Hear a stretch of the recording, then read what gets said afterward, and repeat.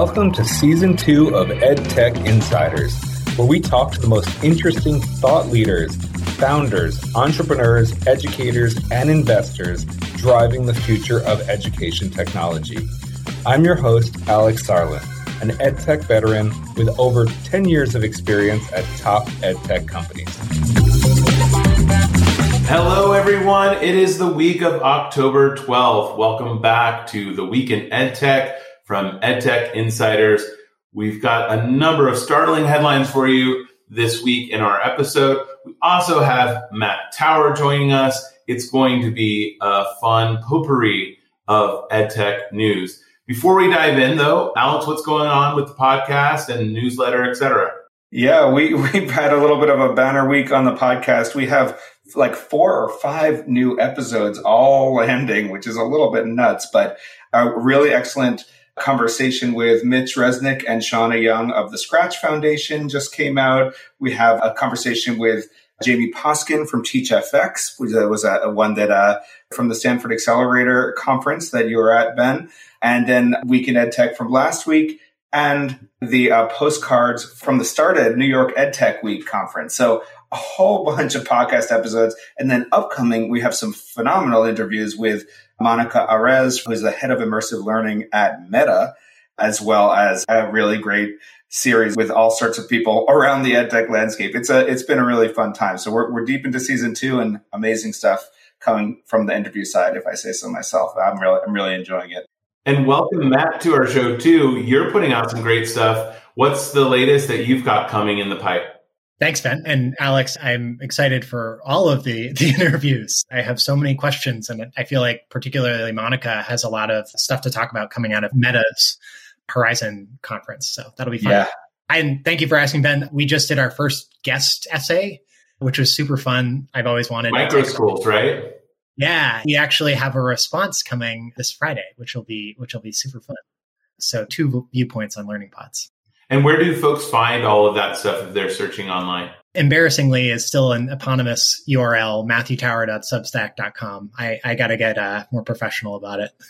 Sounds great. So that's what we keep it insidery here. So low on the professionalism and high on the enthusiasm. That's I have that in spades. Well, let's kick things off with a big and major headline. And maybe, Matt, you could kind of set the stage for us. You were texting with us yesterday morning, and I think all of us had our jaws drop to the floor when this news came across. So what's going on? Yeah, so Lego, the world's biggest toy maker, I've heard of them, yeah. Physical toys, has acquired BrainPop, which is a platform for building games, educational games. So there's probably 7 different directions we could go with this. I'll give just one initial thought and then kick it to y'all. What I find fascinating about it is Lego has kind of dabbled in the digital world, both via, movies, which folks are familiar with, and video games and that type of thing. But, the strength of their business has always been the physical bricks. And I think it's interesting to see them spend almost $1 billion. The acquisition price was named by the Wall Street Journal as $875 million on a digital good that they will now own fully. And specifically, their CEO talked about how they had done, I think, 5 investments, venture style investments. And he was encouraged by the family that owns the majority of Lego to buy something. Like, no more dabbling. We want to own something. And so I thought that was kind of fascinating. So that was kind of the most interesting part for me. Alex, I'm curious what you were kind of intrigued by.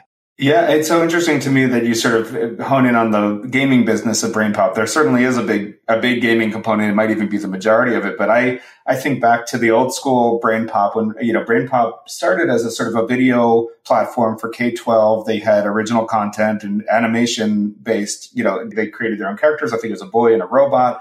They explained everything under the sun and every different topic and basically were selling their catalog to schools. And then they had I don't know if we call it a pivot or an expansion, but a sort of growth into this Game Up platform where they were basically, combining the video section with a big gaming section where you can it was both curatorial and I think, as you say, you build your own games. they're in a lot of schools. They've been around a long time. They're a very, very familiar brand for K-12 schools in EdTech. They're one of only, I would say, 5 to 10 brands at most that like pretty much every teacher in the US at least, knows or has used at one time or another. So it is really interesting to see Lego jump in. Lego has a little bit of a history with EdTech. I mean, even outside of the bricks. So, coming right off this interview with the Scratch Foundation, they have a huge relationship with the Lego Foundation. And, you think back to like Lego Mindstorms or some of the work, Lego basically has this institute of play. And they're all about, gamified, playful education. And as some of that, they've been dabbling, as you say, for quite a while, investing and sort of partnering with a number of different folks. But this felt like it came out of nowhere. This acquisition, it's like one of the last things I would have seen coming. It also maybe says something about this moment in EdTech about, it's a time we've talked a lot about how it's a time for acquisitions because, coming out of the pandemic, you have enormous penetration. You have companies that suddenly every school is using. BrainPop, certainly one of them, but maybe there's some sort of the big dogs might be able to jump in and really ride that enthusiasm instead of letting it sort of fall back down post-pandemic. That's sort of my 2 or 3 cents on it. Ben, how about you? I'm appreciating both of your insights because I think that you're dead on. From my perspective, from the investor side, I've been following Lego Ventures for a while, and Perrin Shah out of the UK is kind of their lead investor now. So they've had a big shakeup over at Lego Ventures. Probably like 2 or 3 years ago, they had a team of, 11 or 12, and now looking quite different, very small team. But if you look at what Perrin has invested in, he's actually invested more in the gaming space than in the education space. So Clang Games, Lightbrick, Jam.gg, which was PyPacker before, Mod.io, and of course, Epic Games. And then also in Homer and Area 9 Lyceum. And, Area 9 is really more of it's like a school, like an open-ended school where people teach themselves how to code and how to do higher ed. So the venture side has been going far more into gaming.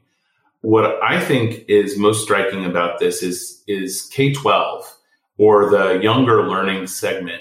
It's actually a prime segment for roll-ups for a couple of reasons. One, customer acquisition cost is high, but once you've got it, the LTV is very, very high.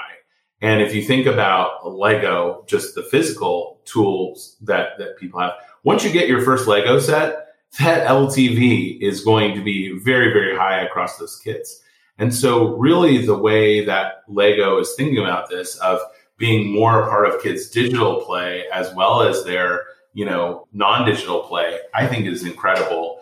I also think there's 2 types of M&A at this moment in time. There's the desperation M&A where it's like, I'm running out of runway, somebody gobbled me up. And then there's the strategic M&A where it's like, hey, if we team up together, we can run this thing. And I think that that's what happened here. I think the BrainPop CEO and senior team and the Lego team had dinner and were looking at each other saying, wow, our powers combined, we could just go for it. Now, the one company that I'm wondering, what are they thinking? I'm thinking about Kahoot. What's Kahoot thinking now? Because Kahoot has totally gone in on gamified and game-based. They're a little bit less video-based than BrainPop is. They bought Clever, which is like a very strategic move to be more embedded in schools. But I feel like there's a BrainPop Kahoot showdown now coming. It's like an arms race. And I just wonder if I believe Kahoot is publicly traded on a European stock exchange. But is there another strategic that's going to gobble them up? And are we going to have a mega battle? If you've been to the Kahoot website recently, it is half Disney. Kahoot has a strategic partnership with Disney. They have pre-made quizzes of Star Wars, of Frozen, of Marvel, of everything. So, that may be a little bit of a trial for both sides, but I would definitely put my chips on that. Yeah. And so, look, customer acquisition, and, if you look at Disney, they really have great LTV. How can they, add more people? So there's a way in which we're starting to have some big players shake out here. Lego, privately held, family owned. I think that also gives them some advantage in the education space, because I do believe that one of the hardest things for ed tech companies or education companies in general is if you IPO, people are all in your finances. And when your stock is going up or stock is going down, there's a lot of concern about, are you doing right by the learners? Are you doing right by investors? I think this BrainPop deal, masterstroke. And if it comes down to Lego versus Disney, who am I going to choose? I don't know. I can't make that choice. It's an impossible choice. The other company, just to throw one more curveball in there, because we'll cover them later, is Byju's. If Byju's plan was to be this like master roll-up, this has got to be concerning, because now you've got really well capitalized competition who are monetizing through really traditional means that are good high margin businesses. Let's sell plastic to kids at like 80% margin on top of a digital learning experience. Boy, that's going to be a tough competitive environment. And the IP. I mean, Lego and Disney both have the best IP in the world. That's not something Byju's is sort of sitting on. Well, I think via Epic, Byju's also has a line into Disney. Disney, yeah. So they have a whole line of books that are all Disney themed. And maybe this is all going to end up being one giant licensing game where Disney is the puppet master and just licensing it all out, or Lego. But I think we're seeing a convergence between gaming, media, and learning. And this acquisition is a huge step forward in that direction. Yeah, the one caveat I would say to that is actually the learning side. I mean, BrainPop is a great product, but BrainPop is one of the most entertainment-focused learning products out there. That's part of why this is such a brilliant collaboration. I think that I would almost say it's a collaboration between gaming, media, and school access rather than learning, just because I'm not actually sure that any of these companies are sort of have learning as their top line metric. I hate to be cynical there, but I think it's really about how can we get more kids access to, Lego, Disney, etc. We saw, I forget which member of the Lego team it was, talked about how their plan is to spend more time growing BrainPop's B2C channel, which, I think jives with your point, Alex, that it's specifically to just win mindshare. The efficacy part is interesting. I actually hadn't thought about that. I'm glad you brought it up. Engagement matters for learning, but you're right. It's not the whole 9 yards. That's maybe the one thing that I would say that Kahoot is slightly ahead on, even though it's also a place that is not sort of a pedagogy first company, in that at least it's interactive. A BrainPop game side is. I have been pulling out my learning cynicism here, but I don't think that's really the time for this. I mean, I welcome this. I think it's, kids have been in this split world for so long where they have these incredible entertainment options, incredible gaming options. Now they're in their hands, in their phones, in their pockets and backpacks. And then they have everything happening in school, which has been traditionally behind in tech, behind in engagement, boring, etc. So I think it's a good thing. I've always been a fan of bringing entertainment and education together. I would just encourage, all of these companies we're talking about to make sure to keep an eye on the learning factor. Like, I love how Duolingo consistently does learning efficacy studies. That's an entertainment focused company, but they really do care. I'd love to see that from BrainPop. It was great to see that from Age of Learning. It's a great call out. And, I think we need to mark this date in history. We've reached season 2, episode 10. And finally, Alex has had a concerned and pessimistic take. So here we are.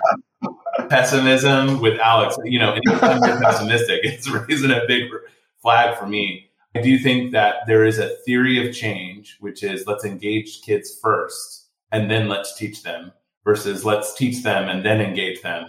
And so this is something we'll have to see. I'm going to move us on. Speaking of engagement, now going from the younger learners to a little bit older, college. We've had a theme, I think, which is around innovation and what's new and possible in college. Now there's a big spotlight put on what hasn't changed. And there's a couple articles out this week around the economics of college and the ROI not really paying off. Alex, do you want to set us up on this one?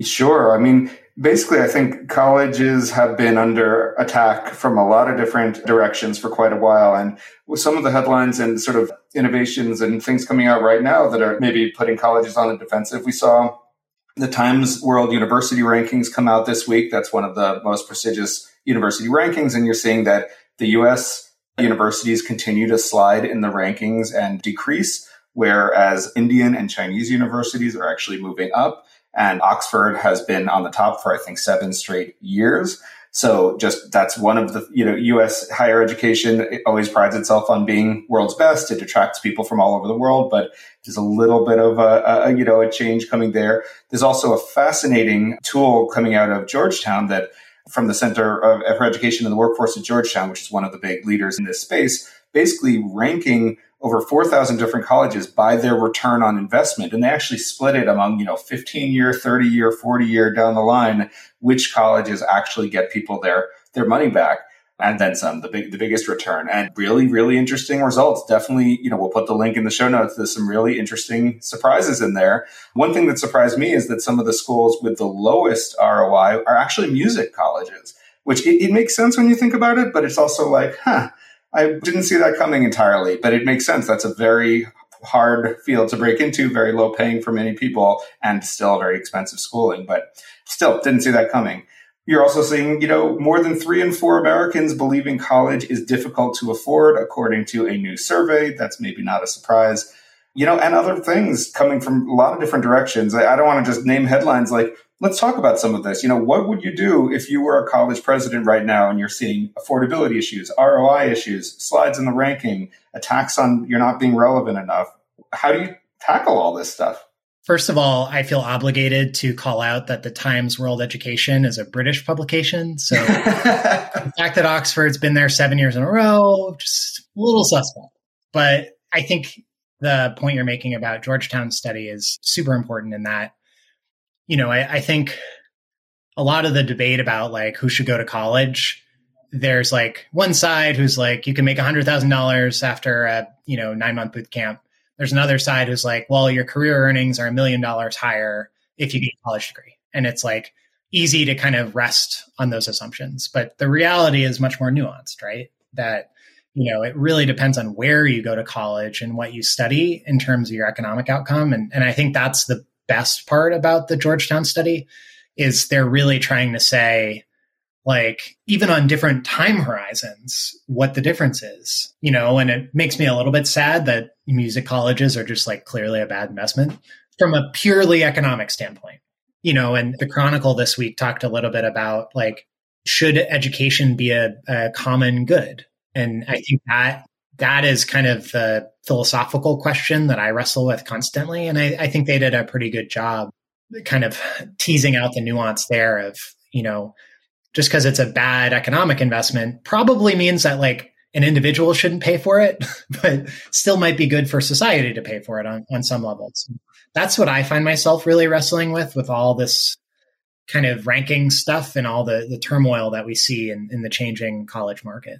Yeah, I think the era of the university, which has the kind of full liberal arts, full spectrum of everything one can learn, the buffet university, is really under assault because the sheer cost to provide that buffet is very, very hard. The wastage of that buffet and the fact that many elements of the buffet you could get through far lower and less costly means ultimately leads most schools, which I think there's a group on the very top that probably don't go that way. They're probably have price insensitive customers as well as like incredible endowments. And this is their chance to kind of create their permanent lead. But I think for a lot of schools, finding areas where they can specialize and create meaningful programs that meet the needs of their niche user, I think that is probably what we are going to see more and more of, which I think ironically, I think there's a bunch of folks in Europe who've been like, why haven't you been doing this the whole time? In Europe, there are, a number of pathways to a college degree, many of which include apprenticeships or embedded learning. Some degrees are 6 years, some are 4, some are 2. And there is a sense of a university system as a nationwide thing where there are universities that serve different purposes and then therefore reduces redundancy. So in an odd way, our like market model might actually lead us towards something that looks much more European in that there's specialized programs for people. One of the articles that came out from the New York Times was talking about Albion College, a small college in Michigan, which basically introduced a supply chain and logistics class. And that class in and of itself enrolled 20 new students to the university because it was a differentiator versus Michigan State or other private schools around. So if you think about that, 20 kids and what their like total tuition bill would be, that's a great move for that school. Meanwhile, Intro to English 101, that's a universal thing that almost anyone could get almost anywhere for almost any cost. I think that's where we're headed. On the music school one, the last thing too is like, what is university? What is college for? Is it the ROI? I think that there are specialized schools that also can deliver an ROI on a different spectrum than like earnings. And I think that that's also, part of this move away from the global, buffet university to more specialized.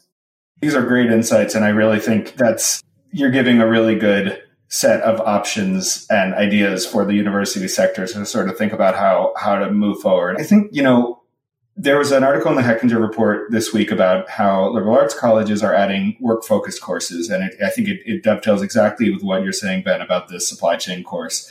And, in my time at Trilogy, one of the things that struck me as really an interesting set of partnerships, potential partnerships and some existing partnerships, is, that when colleges want to start adding, high demand, high ROI, potentially majors, or adding high potential, high demand classes, or different types of learning, they have an option whether to build it completely in-house or to partner with edtech companies. And that can look like a lot of different things. We've seen, the whole OPN world come around, open up around that. But what I think is really interesting right now is that in an era where you are under attack for your ROI and that sort of that old chestnut about, there's other reasons to go to school other than your, future revenue or future earnings. It's certainly true, but because it's so hard to quantify and because it's explicitly not what students are saying, people disagree on this, but that's how I feel about it. I think most students are saying, if I'm going to pay this much, and parents, I need some assurance that I'm going to get some kind of, at least decent lifestyle after this, and the potential to work. I think you're getting to a place where some of the edtech companies that can offer this type of hybrid learning, this type of, do a year with this, online with this company and then go to a college, or transfer credits this way. Or even if you're a liberal arts major, you can do this boot camp or this coding, minor online at the same time. I mean, it's such a ripe moment for that. And I really encourage edtech companies to think about, that predicament that higher ed is in, where they've relied for many years on a certain way of marketing themselves. And suddenly it's pretty different how they have to talk about it. I mean, they're partnering with each other. They're trying to, acquiring each other. They're merging, they're laying off staff. They're sharing content across universities. Like, people are being more creative than I think I've ever seen in the higher ed space. And it's an amazing moment for ed tech companies to actually go and give them options that will actually work for them. So I'm bullish about that side of it, even if, I think higher ed is a slow moving ship. Yes. And on that note, we'll move to one of the biggest ships in edtech today, Byju's, as well as the Indian edtech scene. I think we've all been watching this in the last couple of years. And so let's start with Byju's and what's going on with Byju's, and then let's talk about Indian edtech in general. So first, Byju's cut 2,500 jobs. This is coming from TechCrunch. And there's a quote that says, unfortunately, Byju's, are at the wrong side of everything. Their product is not great. Parents are complaining. Their marketing strategy, Indian team, is under fire. Their finance seems to be in shambles, investors not investing. Their accounts seem cooked up, auditors not signing. Being a poster boy comes with its own responsibilities. And when that is not adhered to and understood well enough, it is the beginning of the end. Whew, that is like probably one of the most scathing paragraphs I've read in an article in a long, long time. And this is from internationalbanker.com and Satya Pramod. So, of course, haters going to hate. What is your take on all of this with BYJU'S and the Indian edtech scene more generally? I got to kick that to Matt. Matt thinks a lot about BYJU'S. What are your thoughts, Matt? Yeah, I mean, I think this is the hard part about being, the kind of poster child for an industry, right? I mean, I think like at the end of the day, BYJU'S is a multi-$100 million business. Like they're not going anywhere. Like just, they're not going to close up shop. They're not, will their business shrink? Maybe, probably. Let's push back on that though. Like there is a way in which you build a multi-million, $100 million business, and then you conserve your cash and you grow at a 20% clip and you create a solid business profile.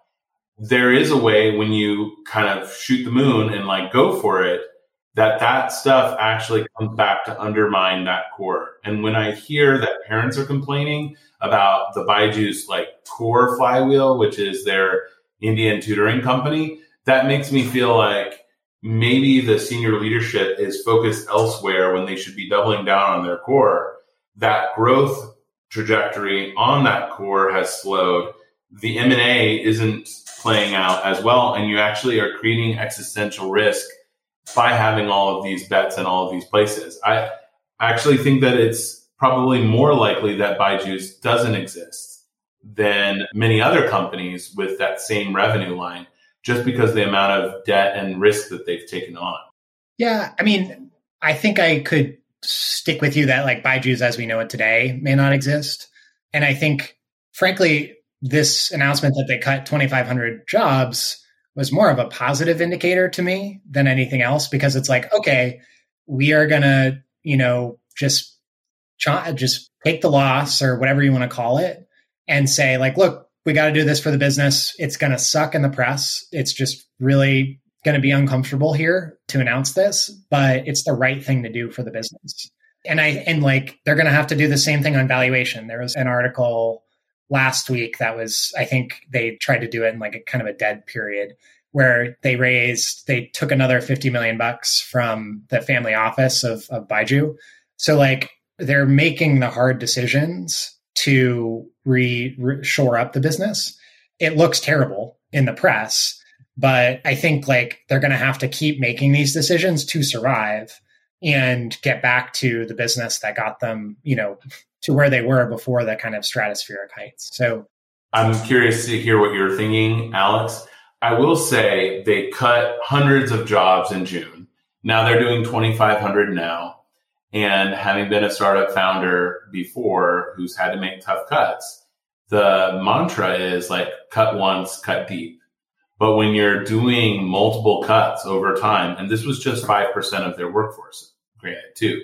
So, I mean, they're a huge company. And when we think in the US, 2,500 jobs, the financial, let's say on average an employee is $100,000. That's like a big financial shift. In India, the average, employee is going to be more around 15 to 20K. So in terms of actual financial savings, this feels to me like too small, like small paper cuts. And then the challenge that they have with their business is it's consumer. And as much as I hear people when they say education B2B is just so tough, what you have in education B2B is retention. That like first grader gets replaced with a new first grader the next year. When you're consumer and you churn through customers that aren't happy, you get an accelerated churn. And because people are aging out, on top of people are able to just quit. Whereas enterprise customers, it's a stickier value prop. So I think that I would feel like this is a snowball moment. And I think Alex, we were covering this in like January, February, and we're like, there's a lot of smoke here. What's going on? You had you had a great article about like where there's smoke, there might be fire. I think this is actually turning out to be worst case scenario. They should have been cutting these jobs months ago. Many months ago. And by the way, I say that knowing how hard it is on real people to have one's job cut, having been on both sides of that equation before. But man, BYJU'S has been really, really hurt by the new economic environment. And, I think they were taking big risks that are now getting exposed. What do you think, Alex?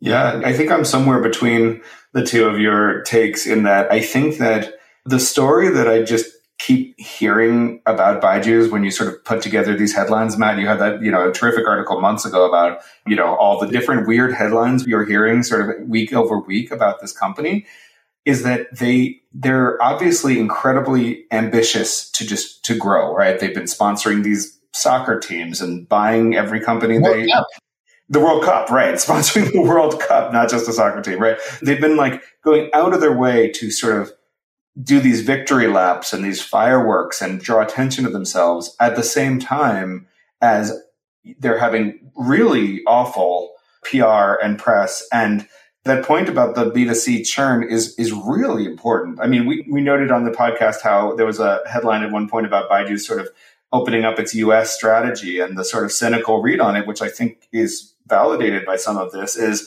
they're opening the US strategy because they're sort of blowing it in India, after being the biggest, not only edtech startup, but one of the biggest startups, I think the biggest startup of almost any kind in India. Their reputation is just falling apart. You're having things with, I've seen comments on LinkedIn from some of the BYJU'S, founders or some of the senior leaders talking about things. And then there are 500 comments from parents saying how annoyed they are at the product. And you're like, oh my goodness, I've just never seen anything like that in edtech. They're doing everything on this enormous scale.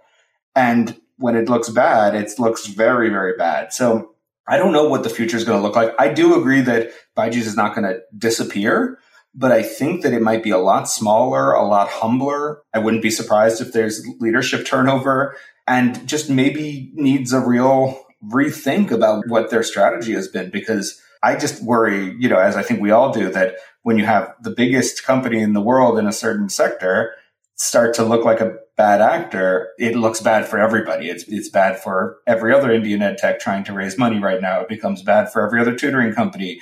And, don't want that negative reputation spillover to happen. And I think that's the kind of important thing here is maybe counterintuitively, I almost want to see more examples of them making the tough but ultimately mature decisions that like a big company has to make.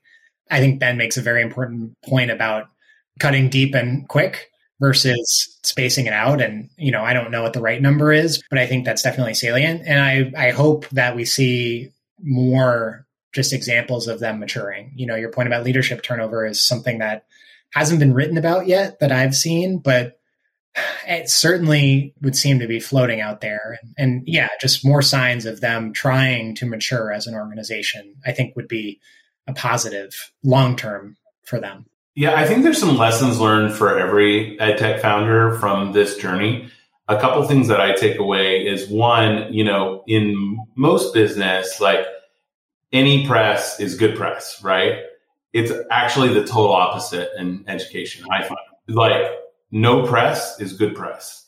What you want is your users and customers buzzing, but if you're in the New York Times or you're in Forbes or you're in some other thing, odds are it's going to backfire. So BYJU'S going after these headline moves has actually, made it an easier target to bring it down. It also consolidates anybody who has a complaint. It creates a bigger target. And I think that that's going to be challenging. I think the second one is that an investment is an obligation. So when they're raising $400 million, $500 million, they have to pay that back. It creates like a weird mindset where you have good business decisions and then you have decisions that are the only way you're going to pay your investors back. So if you've raised like $4 billion and you've got a decision that will make like a good $100 million business, you say, no, we can't do that. That'll never pay back the $4 billion that we've raised. All of this happens on the micro scale in EdTech all the time. I see people who've raised $10 million, and instead of being a good business that's, gets to 10 million in annual revenue, they have to be a $100 million business, and they make short-sighted or poor decisions or low probability decisions, knowing that that's the only way that they could ever get a return on that investment. And then I think the third one is, the people that you have around you matter. And I think there's just a hype machine that Byju's got itself into, which said, let's do more M&A, let's roll things up. And I think those of us from the industry sitting on the sideline were like, wait, this acquisition doesn't make sense. That piece doesn't make sense. And when you get on the phone with some of the people at the lower levels, I have no access to senior folks there. They don't even know why they're buying the company they're buying. It's just growth for growth's sake. And many times it's like negative margin growth. So I just think having the right people around you advising you is really, really critical. So lots to learn from Byju's. We're going to move on to topic number 4, which is, more generally around online education. We've been doing this pretty incredible experiment in the last 2 years with online, hybrid, and multimodal learning. And we're starting to also see the learning outcomes, but also the feedback from users. With the Hechinger report, what stood out for you around online higher education during the pandemic? Alex, do you want to take this one?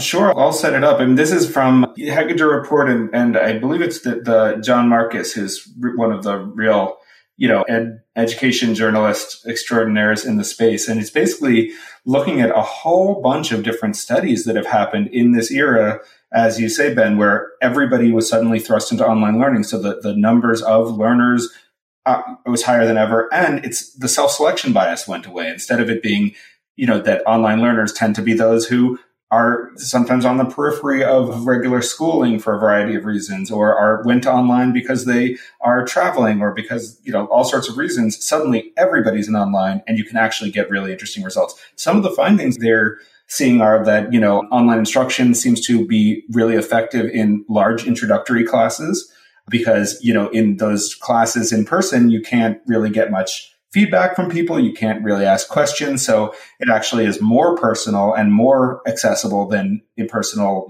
lecture halls. Whereas for small elective classes, students are finding it less satisfying because it's less interactive than, a 6-person or a 12-person, maybe even a 20-person small class. They're finding that putting required courses online is beneficial in helping students graduate, because students, I don't know if you've seen some of the stats on this, but often you have in university level, students can't get into the required introductory classes that they need to graduate semester after semester because everybody's enrolling in them and the college doesn't provide enough seats. So it's a great way to scale that, which makes sense, but it's also great to sort of prove that out. And then you're seeing, a real polarization in people, whether students are actually preferring online learning. There are some really good signals, like almost 60%, 57% of students are more optimistic about online classes than they were before COVID. And they're, more interested in learning online. But for about 3 in 10 students in a separate study, they said that their ability to learn was much worse online. So some people are finding it really positive, the access, the ability to have more interaction than large classes. Others are saying, hey, it just doesn't quite work for me. And only about a third of Americans are probably or definitely confident about the quality. So it's polarizing. There are still definitely a lot of skeptics saying online learning didn't work for them, or they don't think it's going to work. But on the other hand, a lot of faculty and students are saying, hey, it worked better than I thought.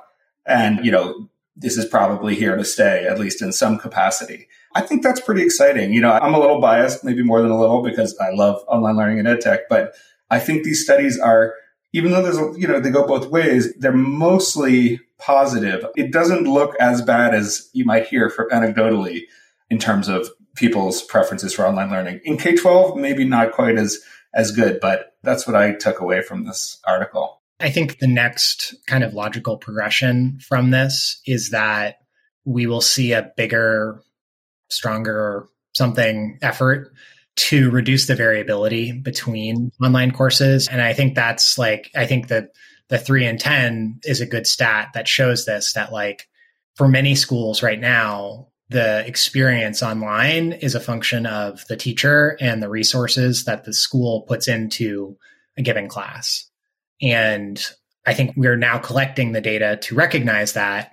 And the open question is, okay, how are we going to reduce the variability? We saw there was an article from between, it was, I think, jointly posted by Hechinger and the New York Times about course sharing. And I think that is one way we might see it, where it's like, and I wrote about this a little bit, that like we have 3,500 different ways to teach introductory calculus. Well, on some level, that's like pretty silly. Like calculus hasn't changed. Like it's fundamentally the same. Like, yeah, there's probably a couple of different ways you could teach it, that some are more effective than others. But I struggle to believe that there are 3,500 different good ways to teach calculus.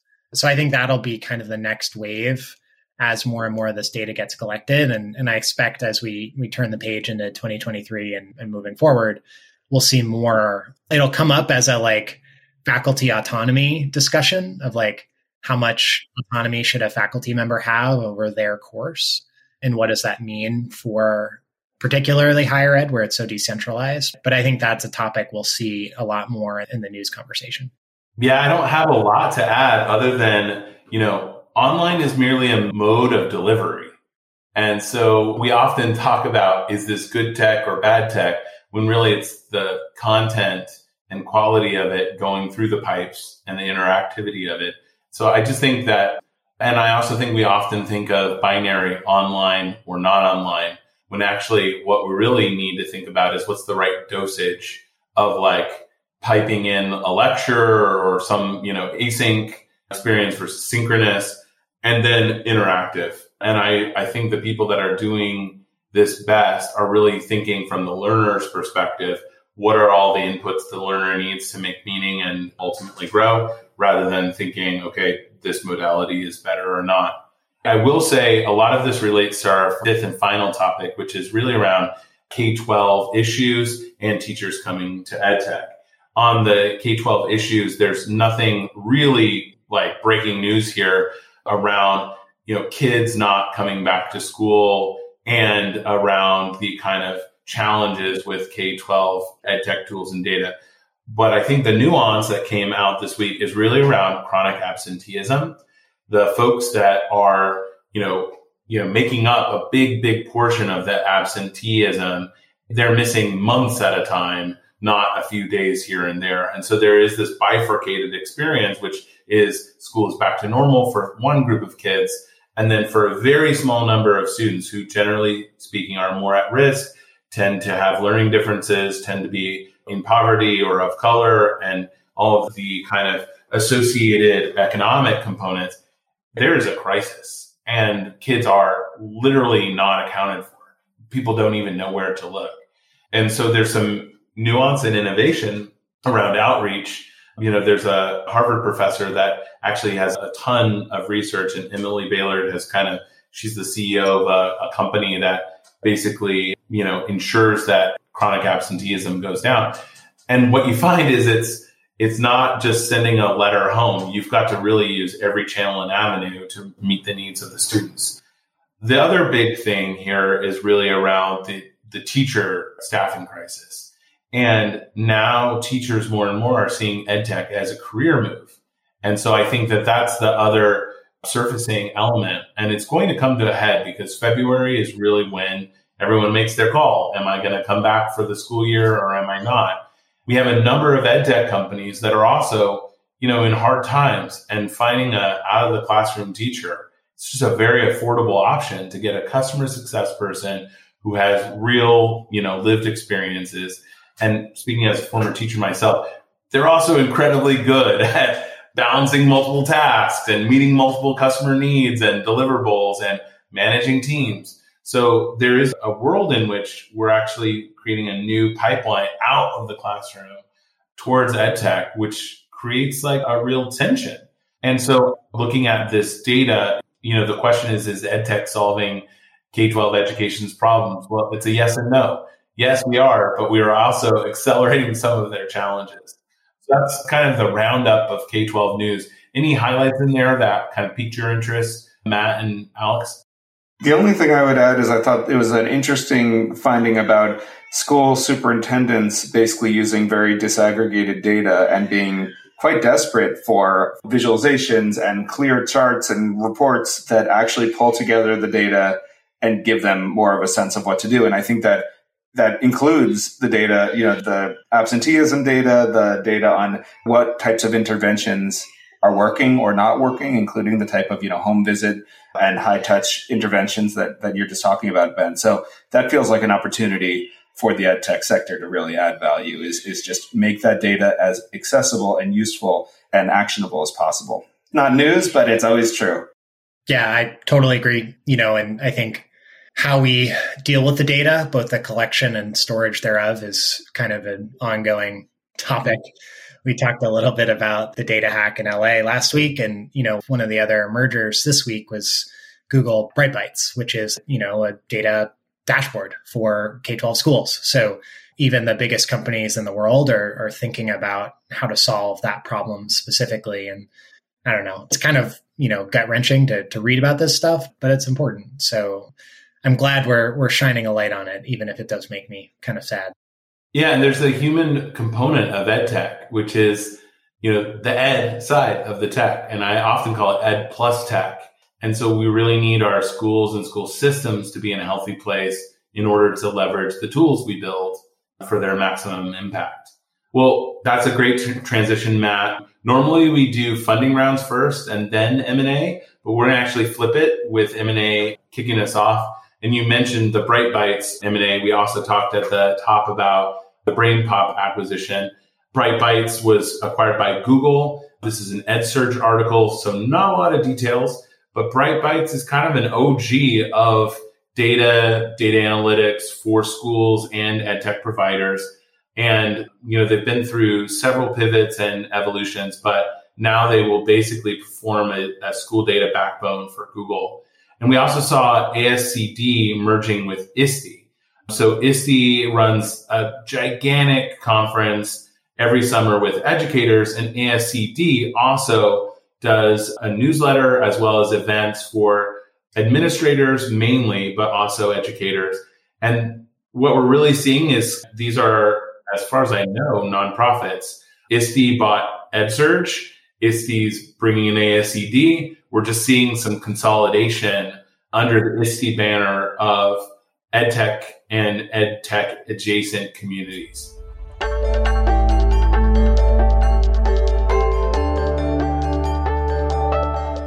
For our deep dive this week, we are talking to Julia Stiglitz, the CEO and co-founder of CoRise, which just announced its $8.5 million seed round this week. Julia, welcome to the podcast. Hi, Alex. It's great to be here and great to see you. And yeah, it's fun to catch up. Yeah, it really is. So Julia, you and I worked together years ago at Coursera. You were running the whole business side there, and you've had this incredible career in EdTech. You did Coursera, you were an investor at GSV, and now you are taking an entrepreneurial route with this amazing company, CoRise. Tell our listeners about CoRise and what it's about. Great. Thank you. So CoRise is a technical upskilling platform. We partner with industry leaders to create amazing, engaging courses in high demand, very dynamic fields like machine learning and AI. And then we use technology and social or community in order to scale up the experiences and continue to get amazing results. And so one way to think about it is most asynchronous courses have completion rates of between 4 and 6%. Our completion rates are about 78%. Amazing. And so do you attribute the high completion rates to the quality of the teaching or the social environment or all of the above? I think there's a number of factors that influence the completion rate. And when we started, that was one of the goals. It was one of the questions that like in our first pilot, which I actually did with my husband before we were even a company, was can you actually drive completion in an online course, especially if it's free or if they're not paying that much where there, aren't that much sunk costs associated with it. Can you actually get people to engage and complete? That was one of the questions that we were asking. And there's a couple things that I think that we've done that have really enabled completion. One, the classes are taught by industry experts who curate the knowledge that people need and want to know and can apply the next day. It's all project-based, so really hands-on, and that is really motivating for people. The second is this social component to it, where you're in a cohort of other peers and going through that experience. It creates this positive inertia towards completion that is really powerful. We have students hand in all of their work in public, and the projects are due on Sunday. So come Wednesday, you have this awesome social proof of people doing the projects, and it motivates you to do them as well. And then the last thing is around support and nudging. So we come into this from the perspective of adult learning is really hard, and our learners are busy and they have a lot of competing priorities going on in their lives. And so using nudging and other mechanisms to pull people back into the course, to remind them why they're doing it, to support them along the way is also really powerful. Those social psychological mechanisms really are powerful. And I think sometimes online courses just don't employ them enough. So do you focus on individual learners in CoRise, or are you working with businesses and sort of a B2B model, or is it a combination of both? It's a combination of both. Our sort of ultimate focus will be B2B. That's where we think we can have the biggest impact and where the largest market is. But as we've been getting started, we have focus on B2C. And so we've had thousands of learners sign up for our courses and take our courses. And then we're seeing a lot of them actually recommended to their companies, which is really exciting and starting to become enterprise customers. And so it's both. It's B2C and B2B, but our focus will be B2B. That makes sense. And, we've talked to a couple of other people in adjacent spaces on this podcast, cohort-based course providers or B2B, training providers.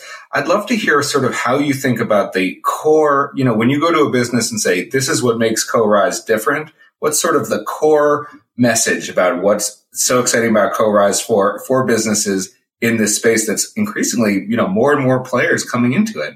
I think the biggest difference gets back at what I shared in the beginning, which is outcomes. So there's learning that as a leader, you might want to provide to everyone in your company as sort of a nice to have, where it's like, great, like this is a nice benefit to be able to give all of your employees. But then there are other areas that really are becoming need to have learning areas for a company. And these are a lot of the areas that we're focused on. So machine learning, data engineering, data science, these are areas that are exceptionally hard to hire in. And then even if you do hire into them, the field is changing so rapidly. Like just think about like how much has happened in the field of deep learning over the last 3 months. Like there is no way that somebody can stay up to date unless they are learning. And so for those need to have learning areas, we're able to actually sort of drive those outcomes and get people to complete and then apply their learning back to their job. And we can do it at scale. So there are solutions that get outcomes, but most of those solutions are very high cost. It's like hiring a consultant and delivering small scale, small group learning experiences to a small set of employees. The companies we are talking to are very large, the problems are large, and they want to deploy it across thousands of people. And that means you need a solution that can scale. So I think that is the sort of root of our differentiation and the root of the value proposition that we come in with. That's fantastic. So it's high scale, high quality, high demand topics that are very cutting edge so that, the fields change all the time and continuous upskilling and learning is necessary. And, only CoRise can deliver that. That makes sense to me. One of the things that I love about CoRise just personally is that you work with a whole set of amazing Coursera folks from back in the day. A whole number of Coursera alums, early Coursera alums are working at CoRise. I'd love to hear how you all found each other again around this really exciting idea. Yeah. So that's been like one of the biggest joys of building CoRise has been the people that I've been lucky enough to build it with. Many of whom I had worked with before and knew just how amazing they were and how fun it would be to work with them. The early Coursera employees, and this is probably true of a lot of early employees at other companies in the space, are so passionate about these problems, like the problem of how you create accessible education and how you create an amazing experience for learners. And, when I left Coursera and when my colleagues at CoRise left Coursera, we didn't stop caring about that problem. And, in fact, we kept thinking about it and kept thinking about like how we could solve it. And I know we've had conversations about this as well. And so as I was starting to think about what a solution could look like and starting to experiment and doing our, the initial pilot, I reached out to former Coursera people to get their thoughts and hear what they were up to. And Saurabh Bahaj, one of my co-founders, who after Coursera went to Google Brain and then Neeva, had actually been thinking about similar ideas in the creator space. And so we reconnected and really just started like geeking out on these ideas. And then pulled in Jake, who also was like really yearning to get back into ed tech. He had spent the last few years at Wayfair in a product leadership role. And it was really fun. It was really fun to think about optimizing for a different set of metrics than what we had thought about at Coursera, and to build something quite different on the back of the great work that had been done, in that era. So yeah, it's just been a true pleasure working with the former Coursera colleagues and then new colleagues as well. Oh, sure. I'd love to sort of zoom out and try to look at the sort of big arcs of ed tech. And it feels like, there's one here in which Coursera and the MOOC movement and Udemy and, a lot of the companies at that time really just opened up access, just made people say, hey, I can learn anything, even the most difficult, cutting edge, complicated, important topics online. I think nobody ever thought of it that way before. And then there was obviously the backlash and the trough and the plateau and this feeling of, okay, but to really deliver quality online learning, it isn't just about the content. There's got to be additional services and supports and social factors. And there's been this, Cambrian explosion of different types of online models over the last few years, trying to find that holy grail of courses that can be finished, that actually have meaningful outcomes, that are project-based, that are social, that are fun and exciting to be in, and that can be scaled. And, I think I'm biased because I know you guys, I think you're amazing, but I think you're really onto something great with CoRise. And I just can't wait to see what you do. Thanks so much. Yeah, no, I think it's been fascinating. I think people forget how radical it was in the sort of early days of the MOOCs that these elite universities were opening up access to their content, which previously had been gated off to such a small, tiny fraction of the world's population that was lucky enough and could afford to attend those institutions. And democratizing that access to content was powerful and had a huge impact on millions of people. And then 10 years later, we think about the problem to be solved, and it's evolved where now it's not just access to content. It's this question of how you actually get people to engage and complete and achieve the outcomes, which is ultimately what they're trying to achieve, whether, career or educational outcomes. Right. And that's the problem to be solved. And we haven't solved it yet. Like, it is how you get engagement and also get scale and not experience that trade-off is something that hasn't been solved. And we're really excited about trying to solve it. Wonderful. Well, good luck to you and your team at CoRise. You're off to the races with your seed round. Thanks for being here with me on EdTech Insiders. Thank you so much, Alex. And I'll pass it to you, Alex, for the funding rounds. Well, actually, Matt is always my go-to for the funding. He's the funding master. I just wanted to make one quick comment about the ISTE merge, which is that, this is really, I think, a really good thing for teacher professional development.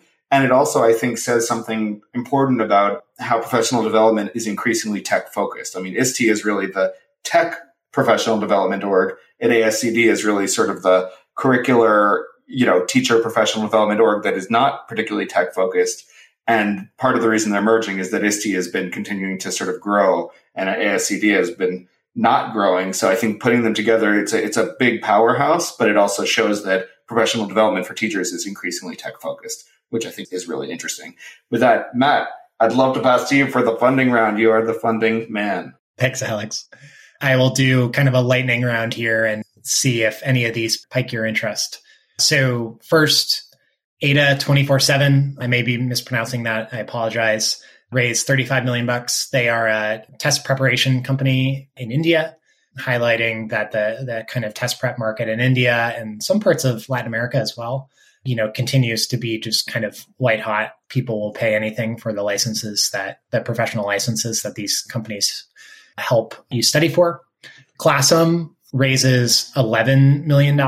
They are, I think, a relatively new company on the scene.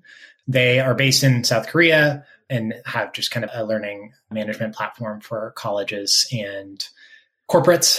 Fizz is a social network for college students. Stop me if you've heard that one before. They raised $4.5 million.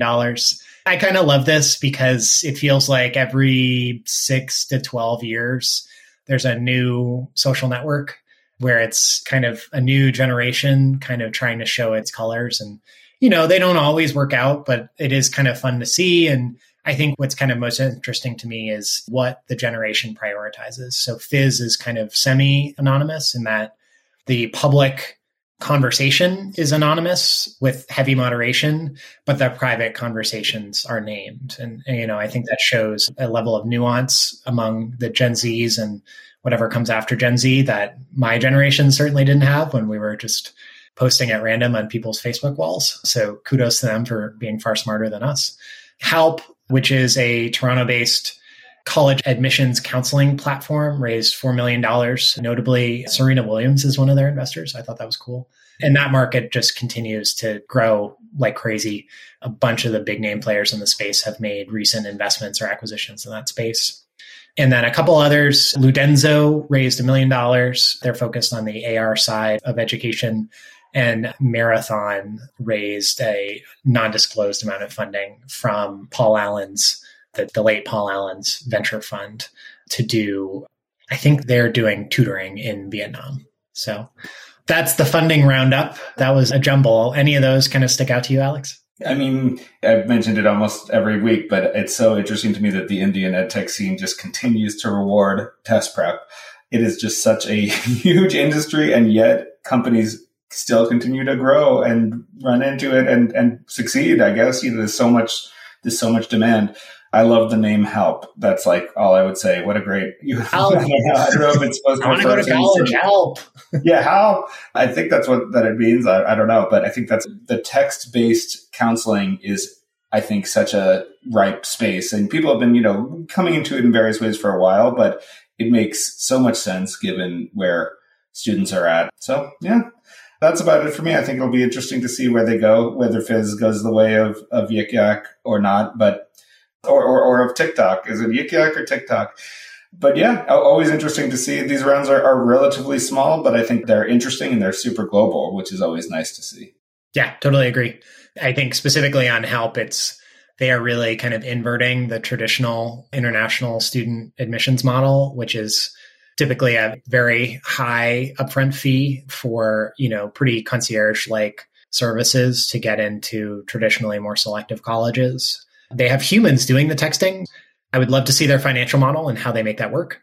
But I think it is interesting saying, well, this is how the market works. What if we tried to invert it as a way to grow our share of the pie? So that part I find compelling and saying we can probably do this, you know, low cost, 20% of the price for maybe as much as 80% of the value. We'll see. So they're one I will be watching for a multitude of reasons. Fantastic. I always appreciate, you know, you always have your eye on the funding landscape really closely. And it's always great to when we have you on because you can sort of shed a lot of light on all of these funding rounds that come in every week. There's always companies in there that I have never heard of, at least, you know, 2 or 3 every week, which just shows the scope of the edtech space. But it's always great to get everything together. So I think that brings us to the end of this episode of This Week in EdTech from EdTech Insiders. We've talked about that amazing Brain Pop news, college ROI, K-12, online learning, and of course, the Byju's beat that we have been pursuing for quite a long time. Thank you so much for listening, as always. And remember, if it happens in EdTech, you'll hear about it here on This Week in EdTech from EdTech Insiders. Thanks for listening to this episode of EdTech Insiders. If you like the podcast, remember to rate it and share it with others in the EdTech community. For those who want even more EdTech Insider, subscribe to the free EdTech Insiders newsletter on Substack.